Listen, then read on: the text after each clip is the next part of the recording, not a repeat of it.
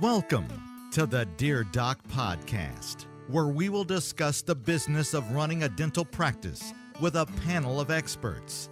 Now, your host, Dr. Christopher Hoffpower.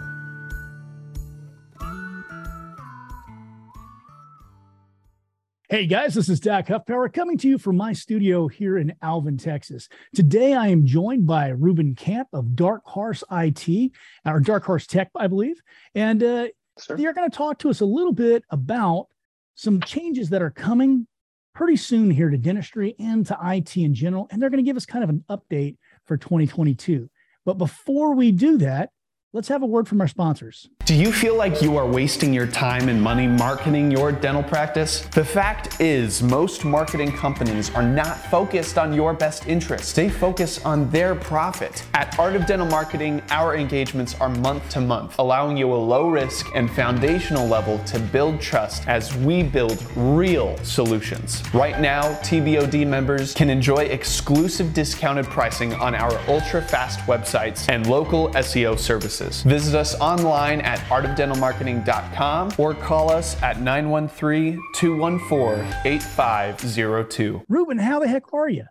Hey, doing great. Thanks for having me on, Chris. It's been a little bit, so I got plenty to update everybody on.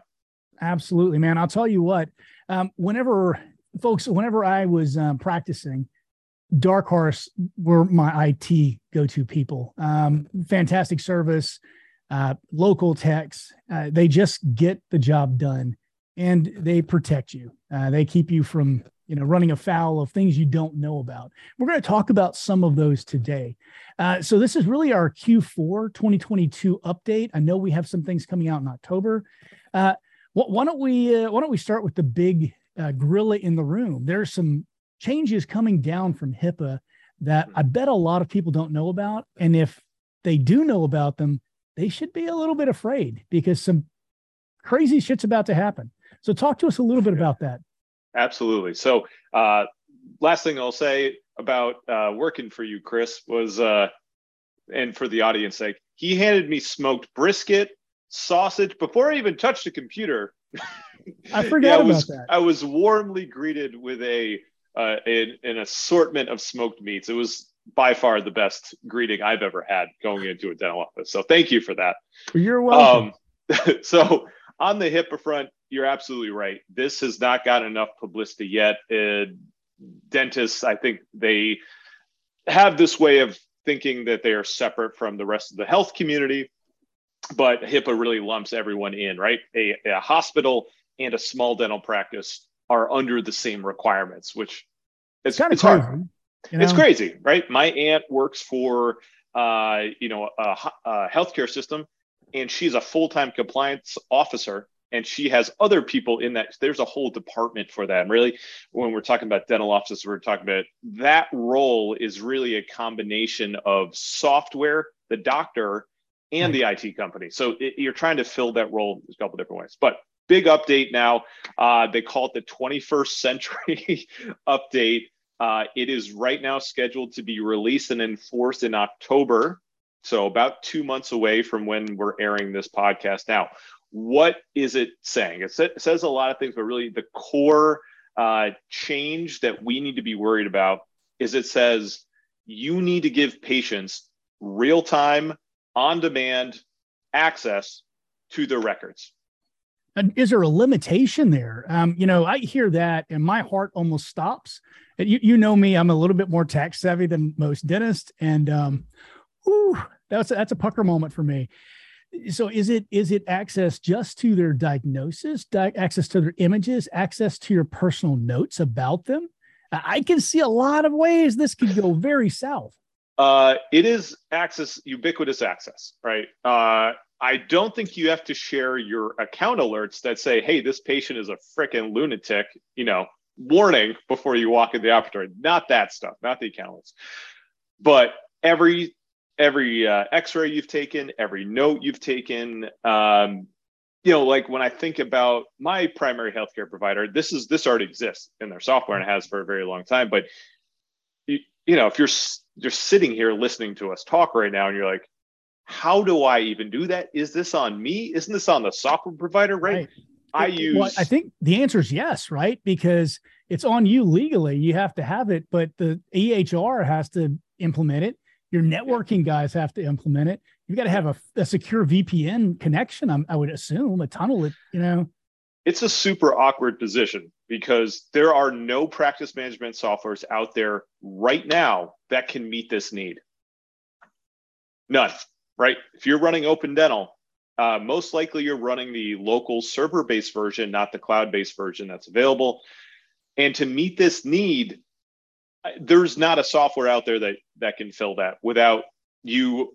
When we say real time means they can go onto a portal, they can access it on real time. Doesn't mean they send you an email and you have, that's what actually the law is right now.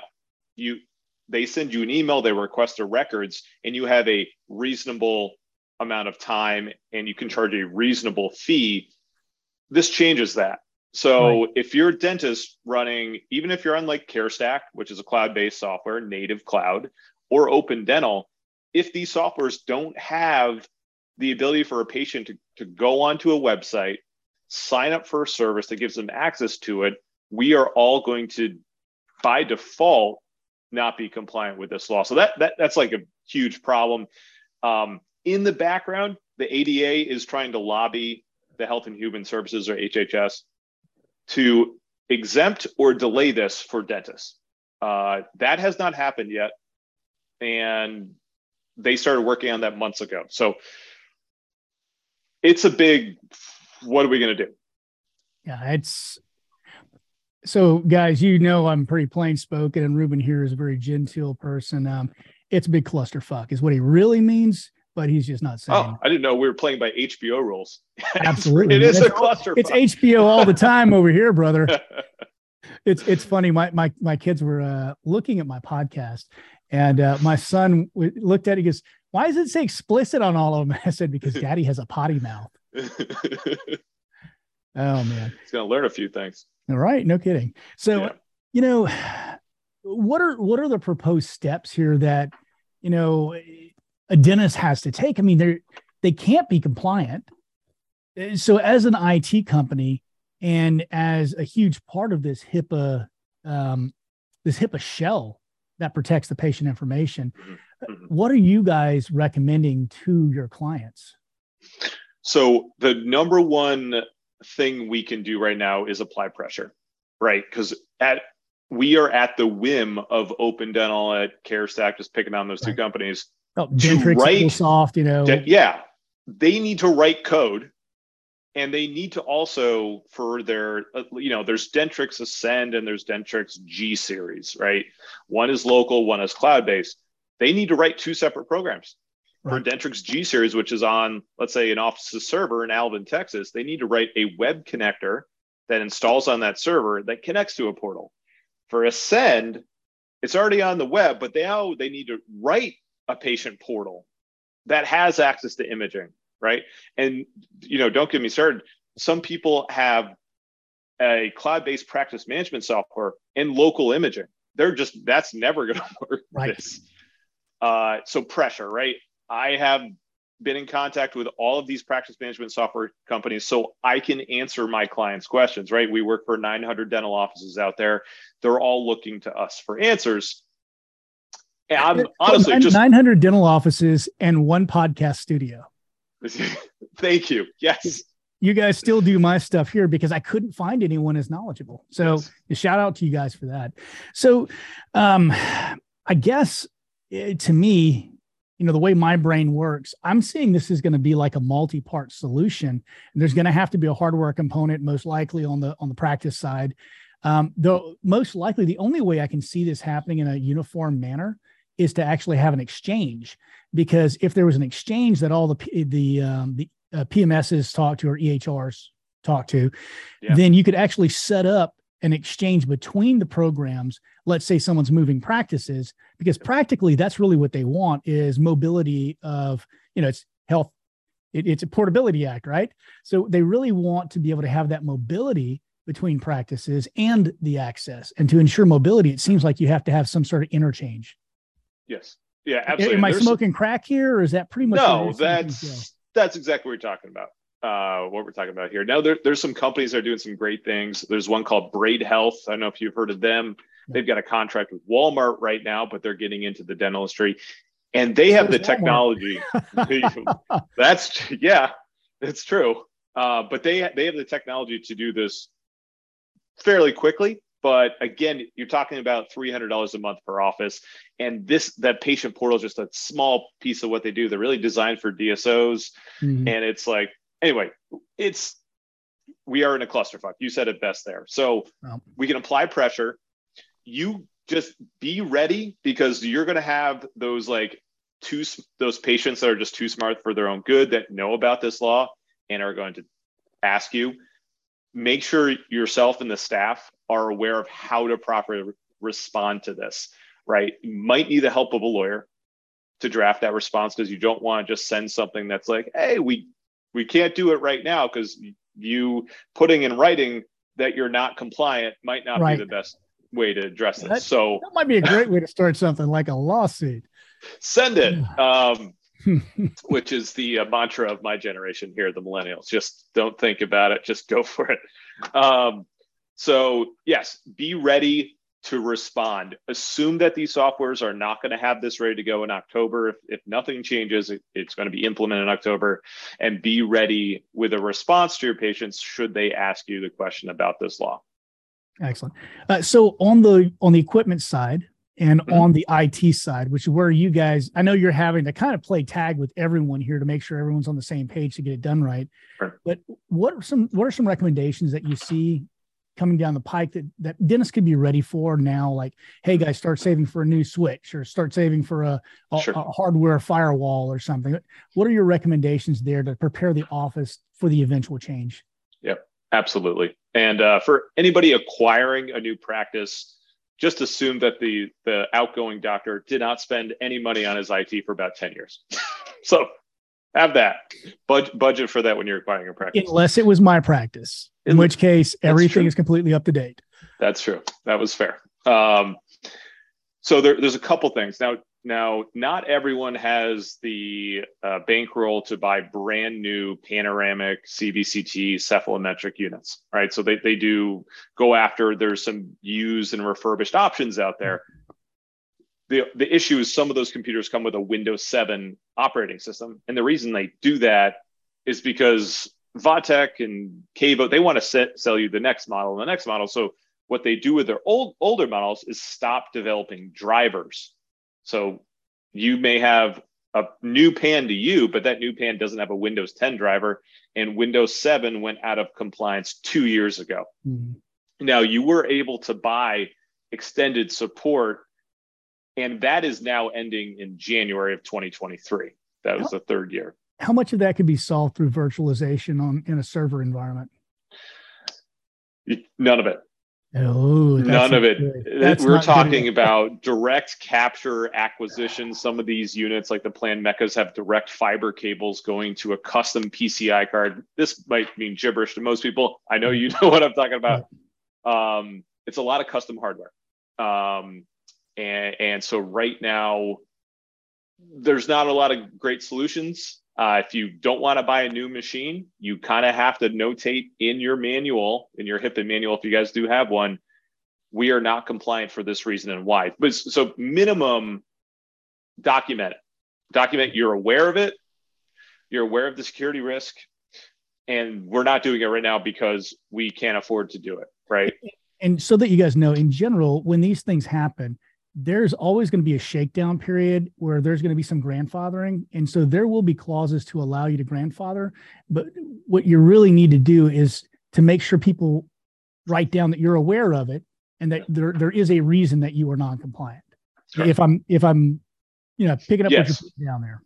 Yes, there are certain things that are required and certain things that are addressable, right? And so you need to, the first thing, if you ever get audited, what happens is they say, show me your risk analysis. And that's just the exercise that you've gone through the process of saying, not just on the IT side, but like, hey, Larry, who comes in and replaces our let's say, compressors and works, let's say Larry works at Benco, and we gave him access to the building so he can get in, no problem, right? Larry has access to the building.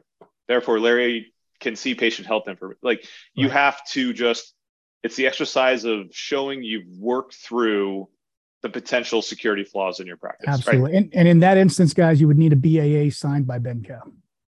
Absolutely. And it has to come from you.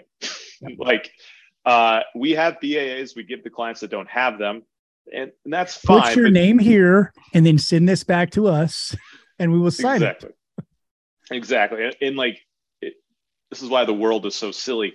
That document, which is usually 1 to 4 pages, is the difference between you having to pay a fine and the vendor having to pay a fine. Yep. And that fine is usually not very small, right? So, okay. So BAAs, access, risk analysis. I've been doing this professionally at Dark Horse for 10 years, really focusing on dental. Before that, I worked at Benco, still doing dental. I'm only 35, but I've been doing this for a long time. We are finally getting to the point where your next server might be your last server.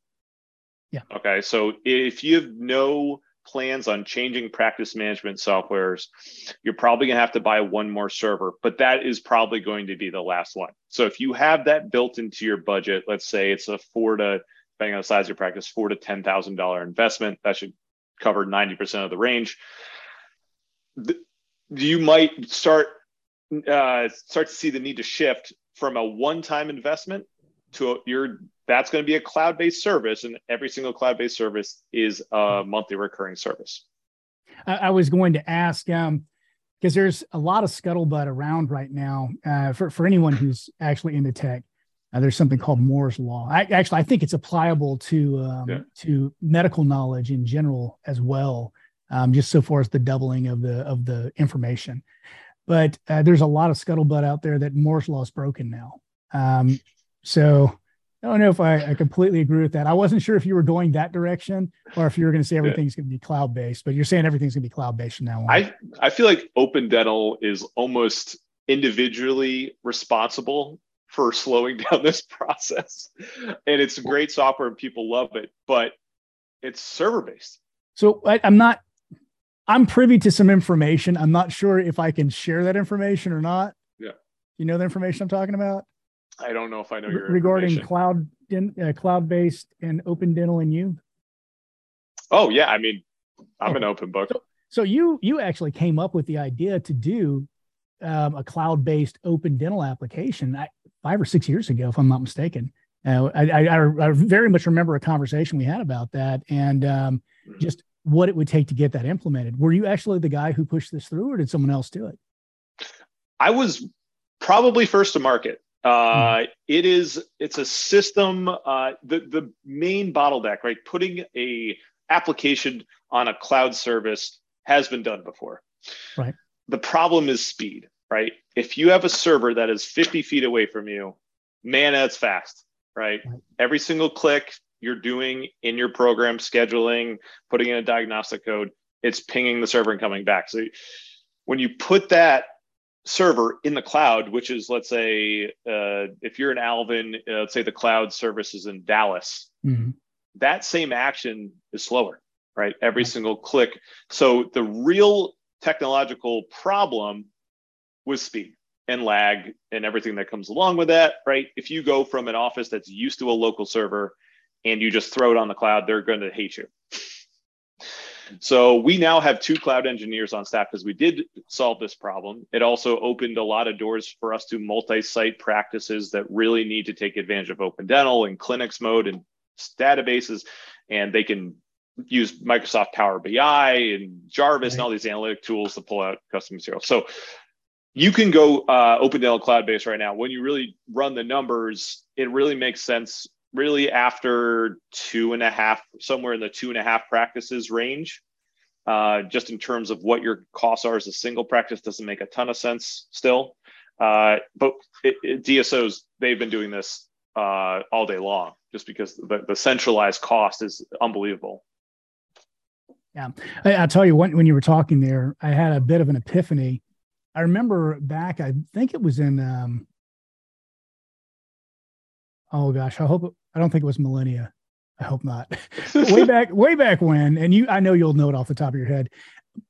Microsoft actually began experimenting with pre-caching. And what it would do is it would use pretty much a really dumb AI to figure out the things you use most often, pre-cache the programs. I imagine that's kind of where this discussion is going to go with the cloud-based, except it's going to have a more vast knowledge base to, these 300 offices. This is the most common thing that's used. And so your most common functions should probably be pretty fast because they're being pre-cached, unless I'm smoking crack there. No, that was one of the things that we did, right? Open Dental is not a cloud-based application, right? So you have to design a series of technologies around it to make it work quickly. One of those things is a small example. Every single one of those Open Dental icons that load when you boot up the program, all that stuff is local, right? We make sure all that stuff is stored on the computer so that, again, it just doesn't need to come over the internet every single time you launch it. So there's a small footprint on the computer. None of the patient health information is ever on the computer, because that is the glory of, let's say someone came and ransacked your practice. You don't have to tell the government because all your information's in the cloud. Or it burns down, or it floods, or what have you.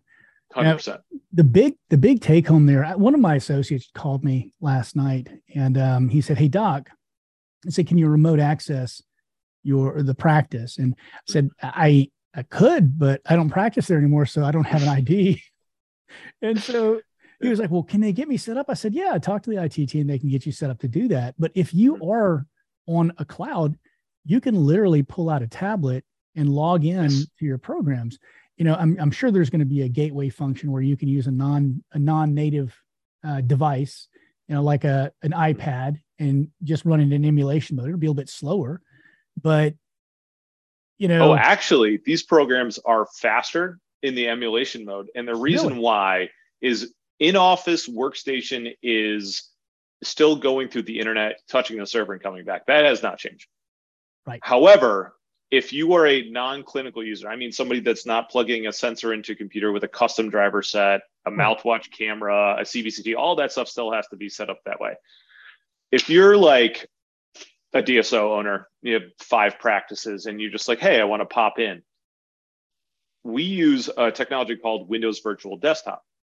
That actually runs directly off of the cloud server. So when you're accessing something, it's running off of the server where all the information is, and it is amazingly fast. iOS, Android, complete mobile capability. If you want to travel with an iPad Pro with a cellular connection, whip it open, boom, get access to it right there. So that, working that through, and right now our cloud team is testing kind of the next big thing that's coming down the pipeline here for cloud. Our cloud team is testing sensor and intraoral camera capability directly through the cloud. Nice. What does that mean? That means we need to set up your office once, right? We set up one computer essentially, and we just deploy it through the entire network. So setting up an office would just completely simplify everything that's happening. Oh man, I know the way my brain works. I'm seeing the problems coming. Guys, I'm going to tell you right now, when this occurs and you're plugging your old Dentrix sensor into a USB to USB-C adapter, you're going to have bandwidth issues that are going to cause problems. You see it coming, don't you? Because they're going to be trying to plug this iPad because, now it has host capability. Yeah. But, those are wonderful problems because they are, and they're fun to solve. Like wireless. If people are asking themselves, where are wireless sensors? Well, the problem is the market, the consumer is saying we want sensors to be thinner, right? And that adds a battery, and that adds thickness. So you still see some offices that have their ScanX, right, or their Foster plate machine, because certain patients are gaggers, and they can't even fit the sensor in there. So until solid state batteries are implemented into these sensors, they're going to be wired for a long time. It'll be the diamond battery. Come on, Ruben, keep up. Don't you watch YouTube? No, tell me about I'm just waiting for SSD batteries. Oh man, I'll tell you, it's interesting times, right? I want to chat with you after we get off of here about something you mentioned earlier. Oh goodness. You know how whenever you have something on the tip of your brain, it falls off and you can't find it anymore. Microsoft Blue, whatever the heck. We'll talk about it later. Okay. You'll know what I'm talking about off air. Okay. So what else should they be aware of coming down the pipe? Anything that they need to, be prepared for, or?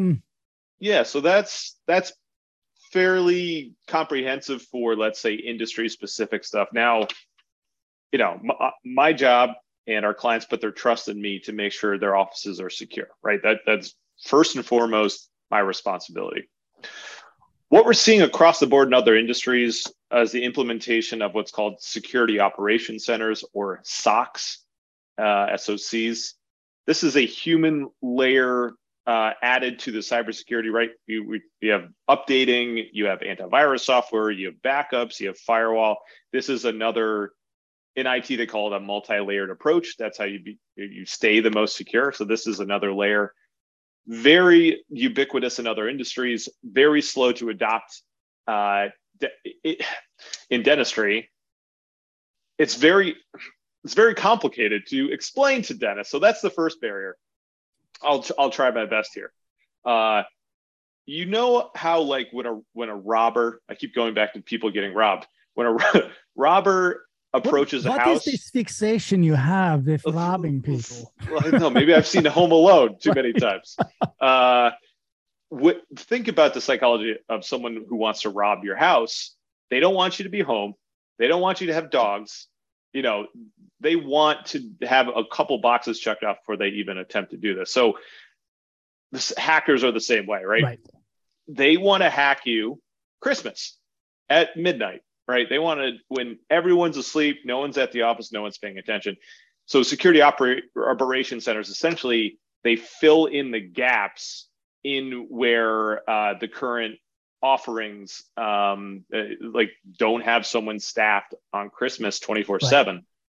They're 24/7, 365, and they're really detecting user behavior. So not so much, you can see why this is so complicated, right? Antivirus stops software, but if someone's in your system, these are the people that detect abnormal behavior and get them out of the system. So we recommend this for every single dental office. We've presented this information. I would say of the 900 clients, 15 have reached out and expressed interest. Only a couple will end up signing up. Unfortunately, that's just the nature of the beast of our industry. So that is the number one thing we're recommending offices add to their system right now, security operations centers. And that's something they can get directly from you. Is that correct? They can get directly from us. Yeah, it's our partner is called Blackpoint Cyber. They work specifically in the healthcare field. They have a HIPAA module. Everything is ready to go.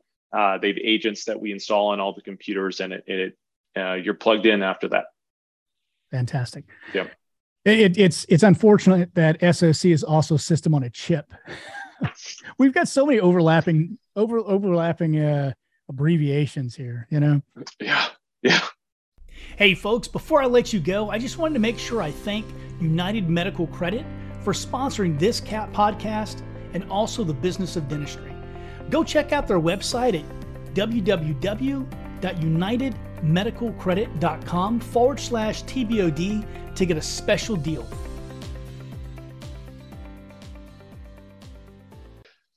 All right. Well, anything else you want to leave people with? We're Dark Horse here. I had the owner, the founder. It's just me, right? There's no venture capital or Benco or Curve behind me.